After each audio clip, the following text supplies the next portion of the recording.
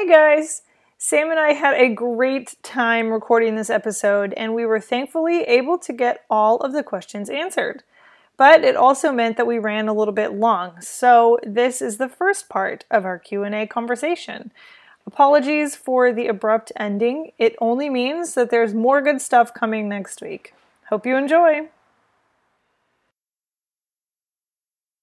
Fear not, little lamb, for the kingdom belongs to his sheep.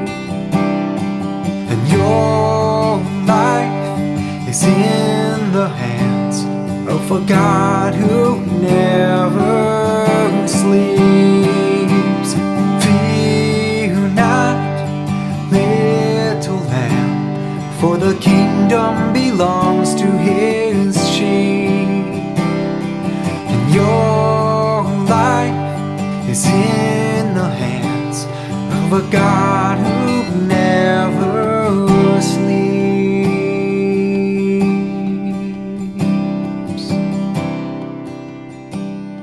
Hey, and welcome back to Tending Lambs. I'm Katie. And I'm Sam. And this week, we decided to take a break from some of the more serious topics and do a Q&A. We got a lot of feedback on our Q&A post in the group, so we are super pumped to attack some of these questions and answer some of the more pressing things that people have on their minds. So which question seemed the most interesting to you, first off? I think they were all pretty great and pretty thoughtful, too. Yeah. One that I definitely liked was the one that's a little bit more personal. If your parents didn't gentle parent you, how did you decide to look for another way? And what was the selling point, quote unquote, for you? And that one is from Jamie in our Tending Lambs community group. Do you want to go first? Do you want me to go first? You go first. Okay.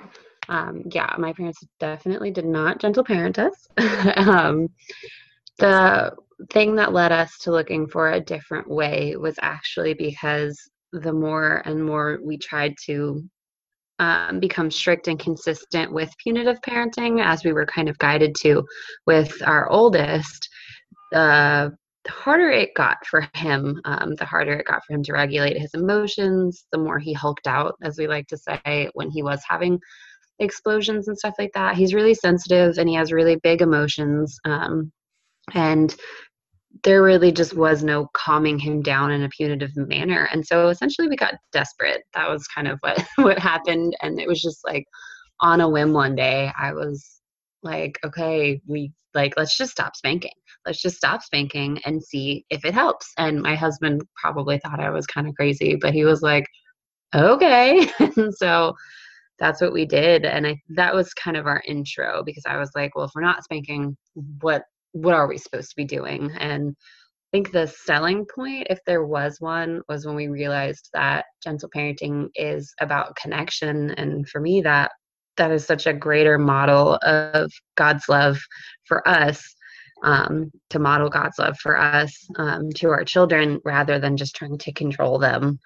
And honestly, there was a lot more peace. We still struggle, but it was kind of a quick turnaround on some of the behaviors that were a little bit more concerning with our kids and with us. It helped us to really reflect. What did you guys first start using? Like, any books? Did you have any friends that were gentle parenters? Because not a lot of people will start there. Was there something that inspired you that was like, hey, this is a different way of doing things? Do you know what I'm saying?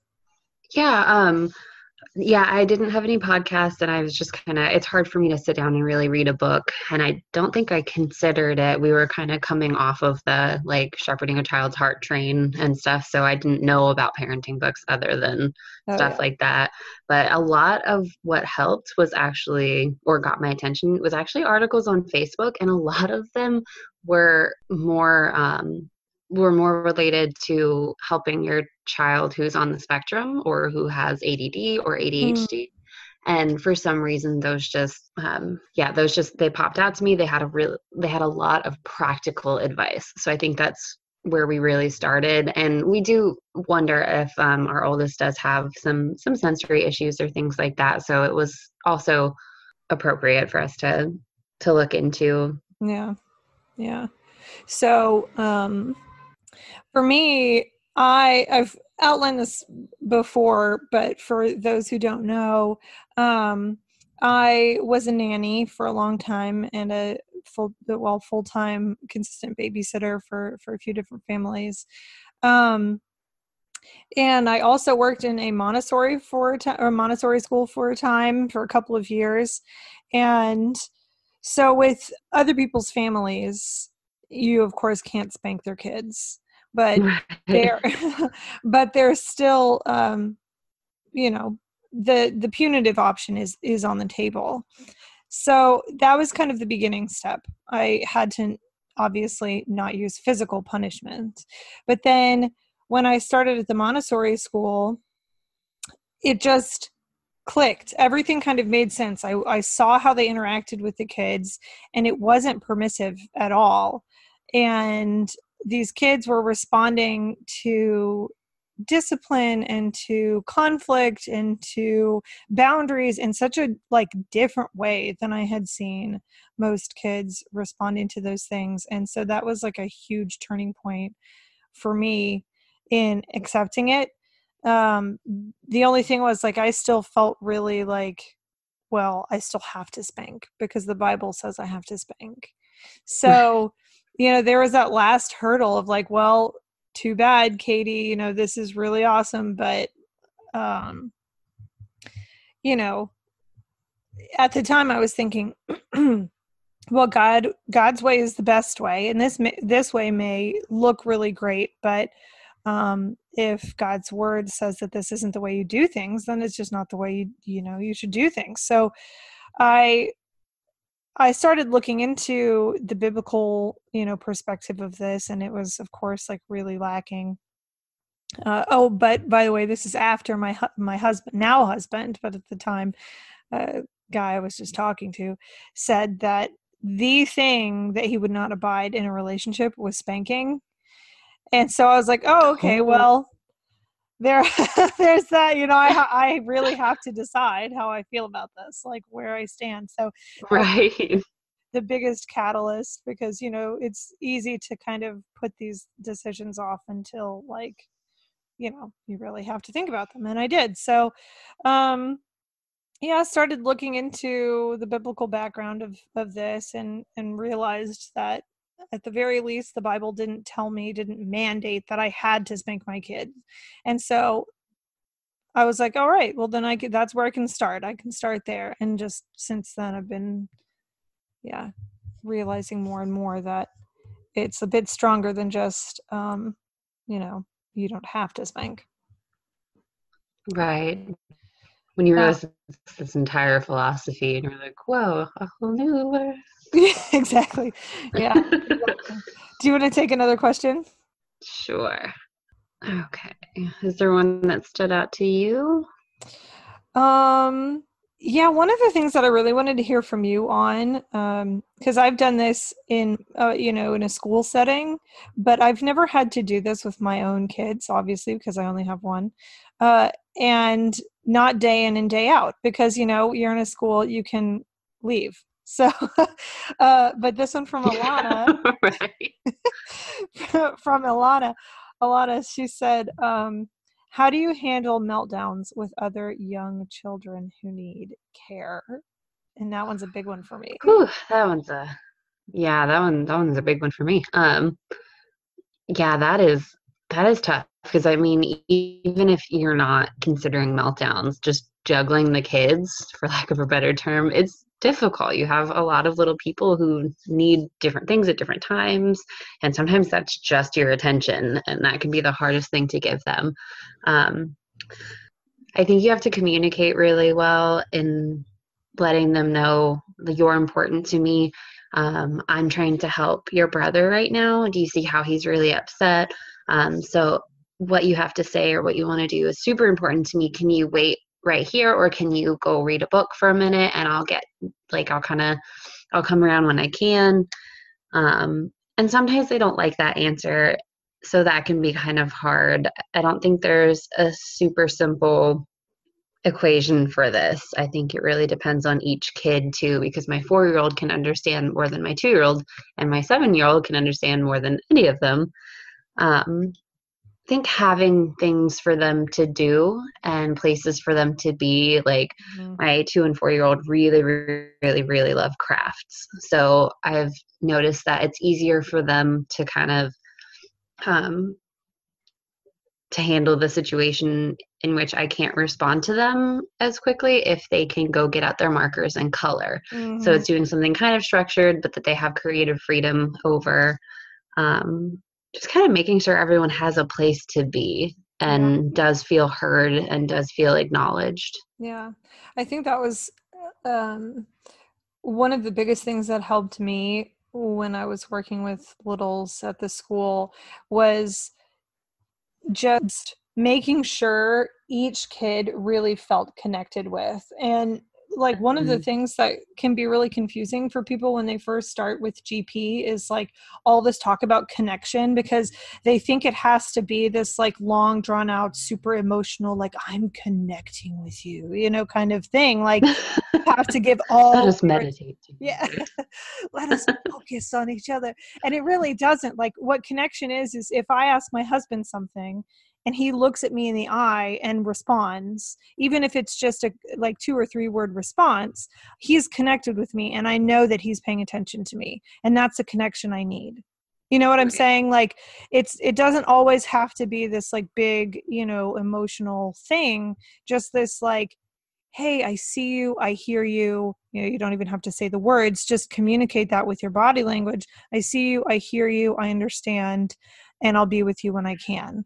And honestly, it's not a one, like, you know, immediate, like, everybody's going to be happy about this kind of thing, right? But like over time, as you build that up and you show them like you actually mean that, you know, you connect with them and then you do come back, you circle back around and say, I'm sorry that, you know, took a little bit longer than you would have liked. How can I help you now? And so over time, that really builds into just the whole dynamic, you know? Yeah, I think the acknowledgement is just so important. And something that I learned from one of my friends a long time ago is I noticed that her girls are wonderful. They're such sweet girls, but they when they come up to her, they put their hand on her if they want to say something and she's talking to somebody else. And I tried that, but I didn't realize something that she was doing is that to acknowledge that their hand was on her and that they needed something, she put her hand on theirs. And it was just kind of like, I know you're here. I want to listen to what you have to say and I'll be with you in just a second. And it was amazing. So sweet. Yeah. And it worked so well for them. And I think it's a little hard to put into practice sometimes because when you have a 2 or a 4-year-old, they get a little antsy, but just, yeah, as you said, like kind of as you build the trust that like, yes, I am acknowledging you and I will get to you. Like I promise. And it's important to me that the situation becomes more calm and consistent. Right. So did you have another favorite? You want to go on to a new one? Oh, here's one that I liked, if you don't mind. No, go for it. Christina Perks asked, is gentle parenting really the best description? Gentleness is just one virtue. GP encompasses more than that. Using the word gentle could confuse the overall focus. What other virtues are part of GP? And so I came to GP, you know, what we call gentle parenting now, through an online philosopher that calls it peaceful parenting. And there are so many different terms for gentle parenting, but that's the one that that personally resonates with me the most because of, at least in my mind, and maybe I'm just way too philosophical about this, but in my mind, what it takes to maintain peace is respect, is gentleness, is care, is strong boundaries. Like to maintain peace, you have to have order. You have to have it really encompasses everything. So for me, I really prefer the term peaceful parenting, but I have used the term gentle parenting because that's kind of, I think, the norm. Everybody knows what that is. Yeah. Yeah. Yeah, for me, I actually find myself, I will refer to gentle parenting quite often just because everyone knows what that means usually. But I like respectful parenting. I Mm, feel like that encompasses a lot because respect encompasses a lot and it kind of gets to the heart of the issue, as well as grace-centered parenting, yeah. especially when you're talking to other Christians. Because if you say gentle parenting, I mean, like she said, gentleness is one virtue, and a lot of people can take that as, oh, so you're a permissive parent, basically. Mhm. But yeah, so respectful parenting and grace-centered parenting, because grace is, I mean, essentially one of the most important things for us and from us. Mhm. We all survive off of God's grace, and yep. Yeah. Yeah, amen. A hearty amen. Amen. Yeah. Um, yeah, oh, this one really struck me, if you don't mind. Sorry I'm taking all of these, but Go um for it. They're all good. they are all good, yeah. So from Skylar Mendoza, she asks, at what point do you explain to your kids that we're all sinners in need of a savior in regards to their behavior? We give a lot of reasoning behind behaviors, like it being developmental, age appropriate, etc. If we're constantly giving reasoning for their behaviors, how do we point them in the direction of why we need Jesus? I fully believe both are important, but I'm trying to figure out what it looks like to apply both. And this one, yeah, this one, I really feel this tension. I guess it's not incredible amounts of tension, like you can handle both of them, but I feel that like the balance of doing this, like really in my bones. Like I I struggle with the balance here. I'm not gonna lie. Like of even just thinking about it myself. Um, One of the ways that I try and think about it,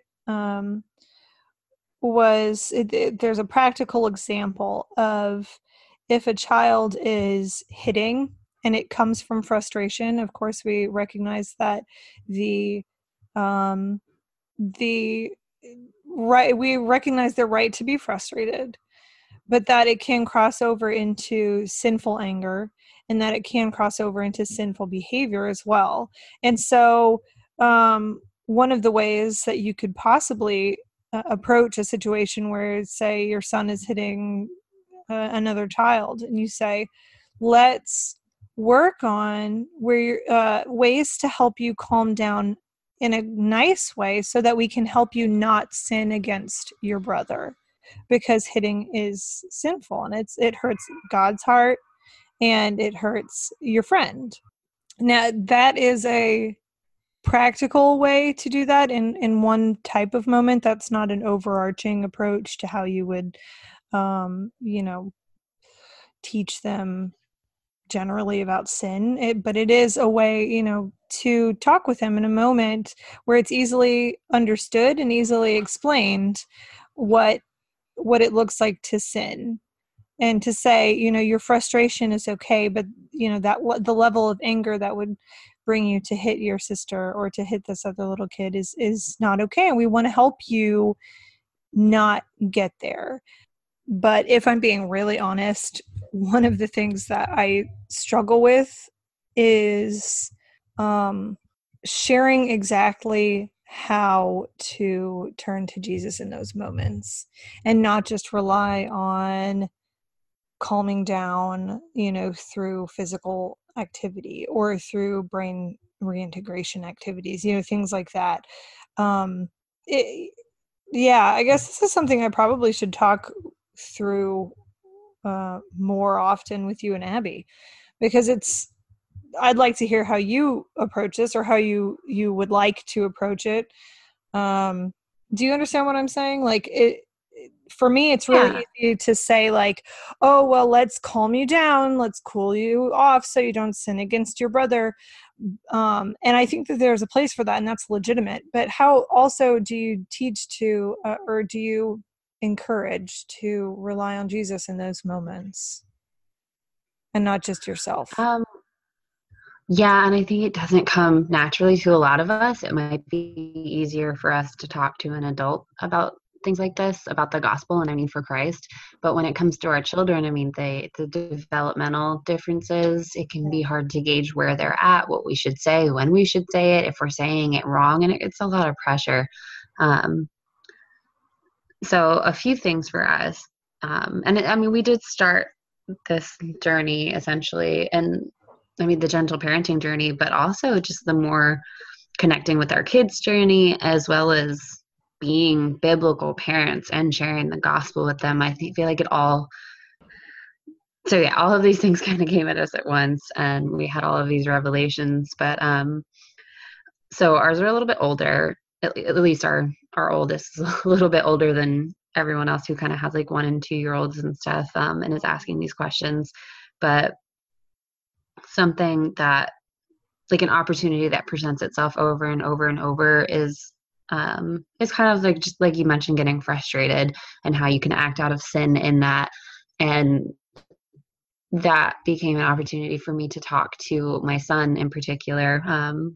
And you really don't have to stop yourself from having these conversations with them just because you don't think they'll understand. So I would talk to my 2-year-old about this as well. And just, I mean, pray that the seeds planted are nurtured. Yeah. But talking to my son about, like, man, I see you're really frustrated with your sisters right now, and I get really frustrated too. And a lot of times I get really angry, and all I can do really is to remind myself who made me and why we need to be kind to others and what I need. And so we can't on our own soften our hearts, but we can pray. We can pray right now that mommy will soften her heart towards you guys and be more gracious and patient, and that maybe we can pray that that your heart will be softened towards your sisters, because I know that they can really frustrate you, but we don't want to act out against them. They're made in God's image too. And kind of our root for a lot of this conversation and trying to connect the dots for them has been catechizing them. So this is just, I think this is based on one of the shorter catechisms, but what is it? We worked on like 5 questions for a couple weeks, and then we just branched out from there. But who made you? God. What else did God make? God made all things. Why did God make you in all things? For his glory. How can you glorify God? By loving him and doing what he commands. Why ought you glorify God? Because he made me and takes care of me. And a while down the road, they get to what is sin and things like that. Mm-hmm. But I think just having these answers and just having these answers to refer back to when we're having these discussions is a really helpful tool. Yeah. And one of the questions, where do you learn how to love and obey God? In the Bible alone. And so just knowing that we do get all of our answers from Scripture, from God's holy word, and be able to refer back to that when we're having these hard conversations with our kids, it's almost like we have a place to meet them if we're doing things like with the catechism and stuff. Right. And, now that you're kind of saying all this stuff and I'm just processing as you're saying it, I'm thinking also that a really good way to approach this, possibly, it would be to approach it even just from a presentation of the gospel, not even, hey, let's help you not sin, but in those moments where they do sin, like just taking that opportunity to, say that we all fall short and we all do these things, and we all have reasons, and there are ways that we can help ourselves kind of avoid those, but because we're human and because we live in a sinful flesh and in a sinful world, that we do these things. And so those moments are really perfect teaching moments, not just to say, practically speaking, how can we help prevent this? But in the event that we don't, and we don't have the patience, or we don't have the presence of mind to to stop ourselves from hitting, or we just our anger overcomes us, and we act on those urges. What can we do in those moments? We can go to Jesus. And why can we go to Jesus? Because he died for us. He made that possible. And I think a really big opportunity that, right, I think a really big opportunity that presents itself too is when we sin against our kids and we repent. That's not something that I grew up with, honestly. And so when I realized that I was sinning against my children, I mean, we sin against everybody we're in contact with all the time, but to go to them and be like, man, I sinned against you, and I am so sorry, and I need to ask you for forgiveness, and I need to ask God for forgiveness. That's also an opportunity not only to model it, but to further explain why does mommy need to ask God for forgiveness? And why we need this. There's also some really great books, some really great children's books, and the one that comes to mind for me is The Biggest Story by, I think it's Kevin DeYoung. And it's beautifully illustrated, but it just really, it's like a concise illustration of the gospel and why we need it. So I think there's a lot of ways to kind of work it into our daily lives with our kids. Yeah, I think you're right. I like that answer. So let's go on here. We still have a few more to hit. There are two that are pretty similar. I think we could take them both at the same time. I think you see which ones I'm talking about. How do you handle friendship? Probably. How do you handle friendships with peers who are so not gentle parents to their kids, who are your kids' age? And the next question from Jamie. So that was from Bethany Finn Matthew, and this is from Jamie Lynn.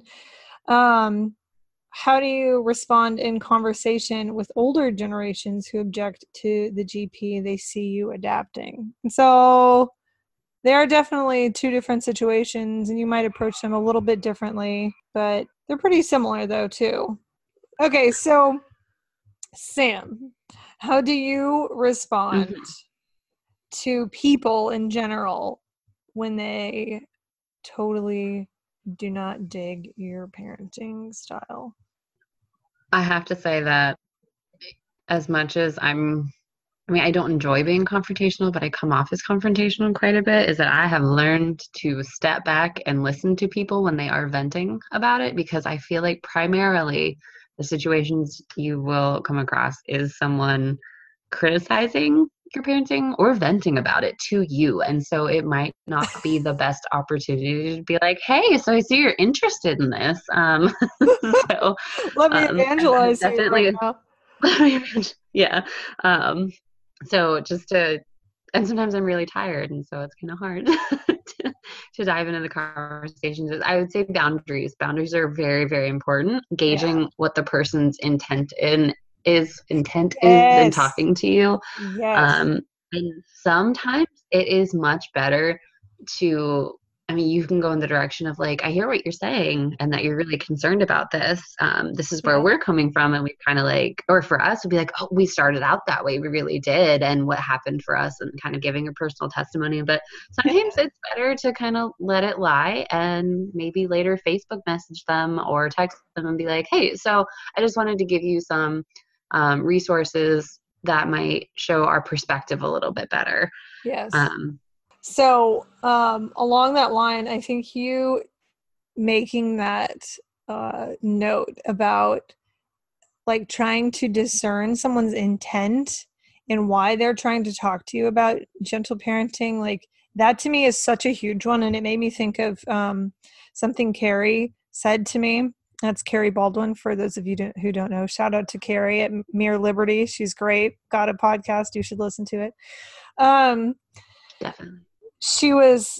We were talking about boundaries and about manipulation and about getting into discussions with people who are manipulating you or who are just bullying you, and how often boundaries have nothing to do, well, it's not that they don't have anything to do with the other person, but it's more about giving yourself permission to do or not do something.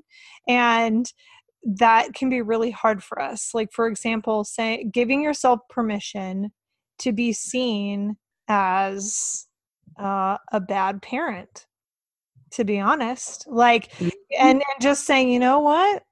I'm not going to change their mind, and I'm going to give myself permission to walk away from this. So it's not just to be seen as a certain thing, but I'm going to give myself permission to walk away from this conversation and not have to get into it with this person, because I recognize that it's going to be fruitless for the most part. And of course, that's, individual. It should be left up to individual, situations. You can't just blanket that. Right. But, Right. but yeah, I think one of the biggest things is really discerning someone's intent, trying to see if they're really wanting to listen to you or if they're just wanting to talk you down, and then giving yourself permission to walk away. Because I think the thing about these questions is that it's obvious, at least to me, that you're not referring to someone who is really genuinely interested. Because if they were, then it wouldn't be a problem. Right, then there would be no conflict. Right, then there would be, if they're genuinely interested and they just have some pointed questions, then, you just answer them the way you would anybody else. But if it's a problem and they're making... And I feel like Yeah. At least... Like, when someone's, like, asking genuinely. The tone is different. What they're asking is usually different. Yeah, it's just... You're almost surprised most of the time, so it's not going to catch you off. It might catch you off guard, but it's yeah. So that's my big answer, is try to figure out if someone is actually seriously entertaining your idea and listening to you. And if they're not, then give yourself permission to walk away. Let them think what they want to think. And that's hard. Really, really right, because hard. You're not gentle parenting for the sake of image, and a lot of times it's kind of in spite of the image, honestly, but you're gentle parenting to the glory of God and for your kids and for you and your family. And it's just like any other decision that's best for your family, is you don't really owe it to anybody to give some defense like you're on the stand. Yeah. So, okay. So those questions were kind of similar, except now I'm rereading this one from Bethany, and I'm thinking, this is a really important thing. Like not just communicating about gentle parenting with people who don't agree, but like handling friendships with peers. Yeah. Like, and people, like parenting is such a huge thing. And I'm so blessed to have you and Abby and the other admins of Tending Lambs, because we can all really relate to each other. We all have littles, and we're all, even though some of us have older kids and some of us only younger, we're all in like similar boats. We are not the norm in our communities. Like it can, it is really difficult to try and maintain close and intimate friendships with people who, fundamentally view your parenting as unbiblical and damaging. How have you navigated that? Have you navigated that? This is the question. I think it really like comes into play when the kids are needing correction or discipline or separation or something. Like when intervention needs to happen in a play date is kind of like where everything seems to come to a head, which actually plays into Becca's I'm going to pronounce it's Becca Zhang or Zhang, how to talk to our kids about spanking. It's talking to the kids, but it's kind of the same situation.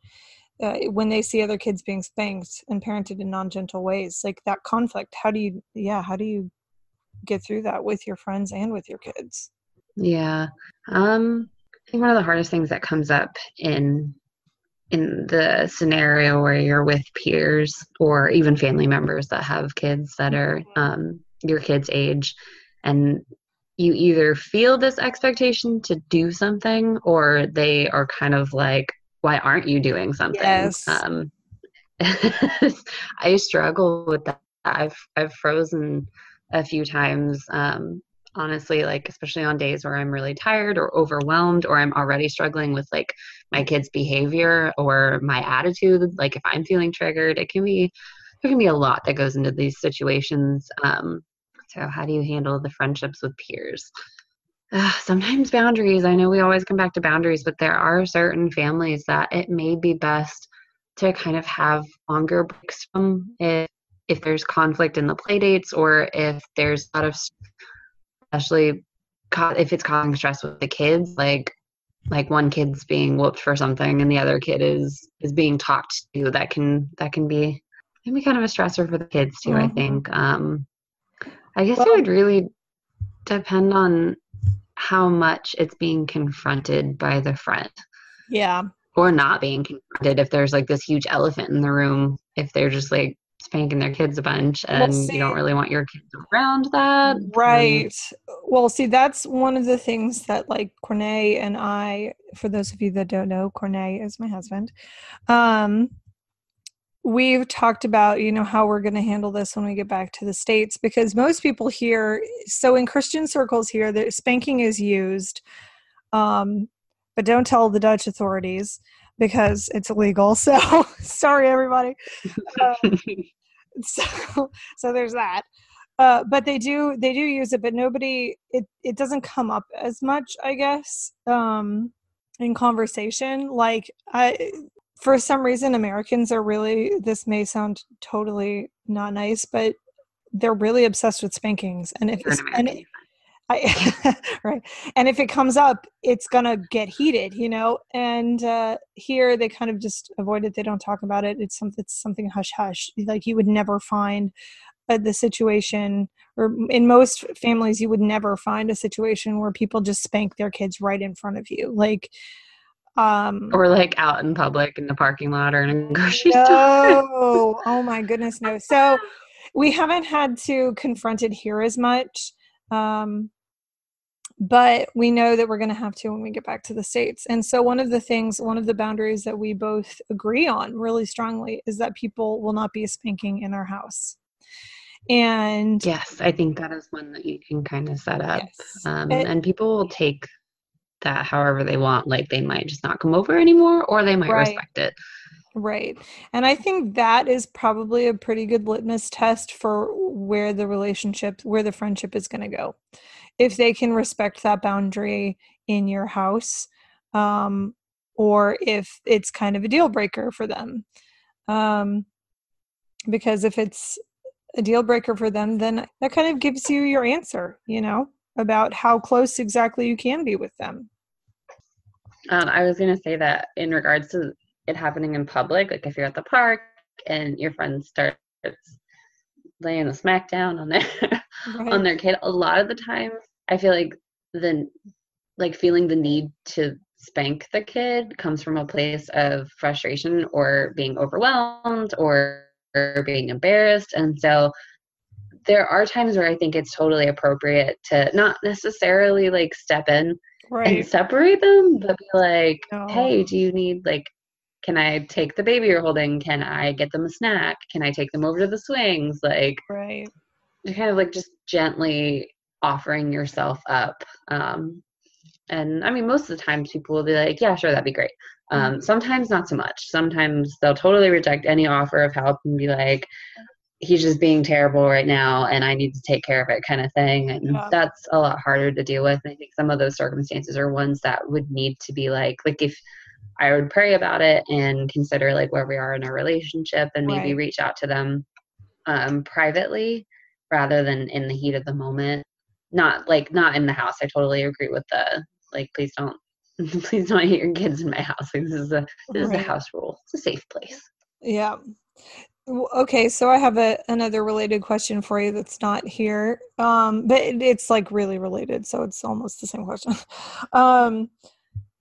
If you say the situation is one where you see a parent being extremely upset and emotional, whether it be angry or really, really having a hard time, and they're having a standoff with their kid, and it becomes extended. You know how some of those, like, I'm sure you understand from before your gentle days, those standoffs can take a long time, because if you're not willing to back down and your kid's not backing down, it can get pretty pretty tough. So if you're in that situation and you're seeing this interaction happening, whether they're at your house or you're at theirs, like, do you just sit there and watch it happen?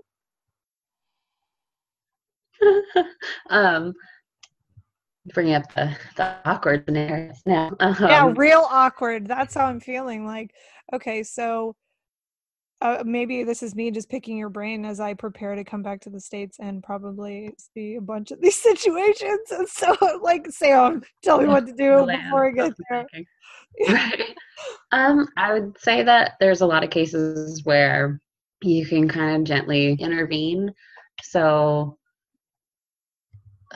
I don't know, a lot of the times when this happens for me, there's a lot of kids around and involved. And so it's kind of easy to be like, hey, I can, like, they can go outside and jump on the trampoline, or like, do you need something? If you guys need some space, and not giving them like hey, go spank them in this room, but like if he needs like some time to relax, or you guys want to read a book together or something, like, you're more than welcome to go over in this space, or sometimes just asking how you can help. I think because there were times in grocery stores, it's always little old ladies, but where I'll be struggling with a kid, even now, where I think someone, especially a seasoned mother and grandmother, can just tell that that one of the kids that there's a battle of the wills going on, and sometimes you're not really sure what to do, or you're kind of stuck and trying to regroup. And a lot of times the little ladies will come up and be like, I like your dress, and are you and mommy having fun at the store today and stuff? And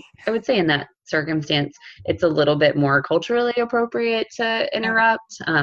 Whereas if you're having like a stare down with your 2-year-old at someone's house, you might really be put off by someone intervening. But I just remember that those times happening were like, I didn't know what to do, and I was embarrassed and overwhelmed. And so someone else kind of interrupting the situation was really helpful, just for me to get my bearings.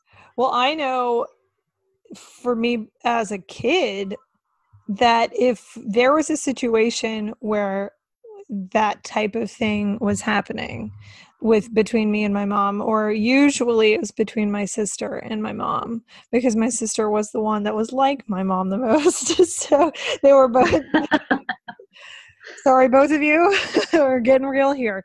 They both can be really stubborn, and they had the most standoffs. And so in those situations where it's like the tensest, someone coming in or having a knock at the door, or my dad kind of coming in and gently, intervening, however, saying, hey, it's dinner time, like, let's do something else here, was like such a breath of fresh air, because those moments where things are really tense, they're not just tense for the adult, that standoff and that's happening is not coming from a place of happiness from a kid and like wanting to just be the little boss. Yeah. And I mean, at that point, it's not that it wasn't their decision before, but it gives them the opportunity to choose to continue. And if they want to continue in that battle of the wills with their kid, I mean, there's really not much you can do. It's just going to have to kind of play out, honestly. Going back to boundaries, I think if that were happening consistently, though, that I would have to I don't think I could be around that for very, very often. Yeah, and you do have to consider how it is affecting your kids. And I mean, you can't do much for the other kids that are in that situation. Like if there's siblings around and it just keeps happening, because that's kind of apparently the dynamic that's going on in their lives at their house and wherever they are. But at least keeping your kids separate from, I mean, I feel like that would cause my kids some anxiety, especially Weston. He's really sensitive to social interactions. Yeah. Well, that goes on to what Cassandra said in response to Becca. And she said that her 4-year-old, let's see here, when he was 3, he saw another little one getting spanked, and it was really, really upsetting for him. And he asked later, Mommy, it's not nice to hit, right? God doesn't want us to hit people. And so it would really upset her, and it upset him. And so I think just being honest, just like we would about anything that is unsavory in this world, in age appropriate terms. Say, that's sometimes people sin, and sometimes people think they're doing the right thing, and we just have to pray for clarity and pray that God changes their heart. And we've had conversations with our kids especially because they've been so aware of the transition of we've explained to them we're not spanking anymore. We don't, that's what God wants us to do. We've read the Bible and we've received counsel for this. And so we're trying to follow what we believe the Bible wants us to do in parenting you guys. And so sometimes that can be part of the conversation as well. Because it can be hard to be like, well, that family over there is sinning, and you don't want them to, walk over to another family and be like, excuse me. But just explaining we don't believe that it's the biblical thing to do, and that's why we don't do it. And some other people don't agree with that and don't feel that way, but we can, like you said, we can pray for them. So I really feel like this is an important thing to keep the conversation open about this, because this is going to come up for everything and anything as you raise your children. Why is that family doing this? Why is that person doing this? But we believe that the Bible says this, so why are they doing this? And so thanks so much for listening to Tending Lambs. If you'd like to continue the conversation, please join our Facebook group, Tending Lambs Community Group. You can follow our Facebook page, facebook.com/tendinglambs, and find the show notes page and lots of other gentle parenting resources at our website, tendinglambs.com. Until next time.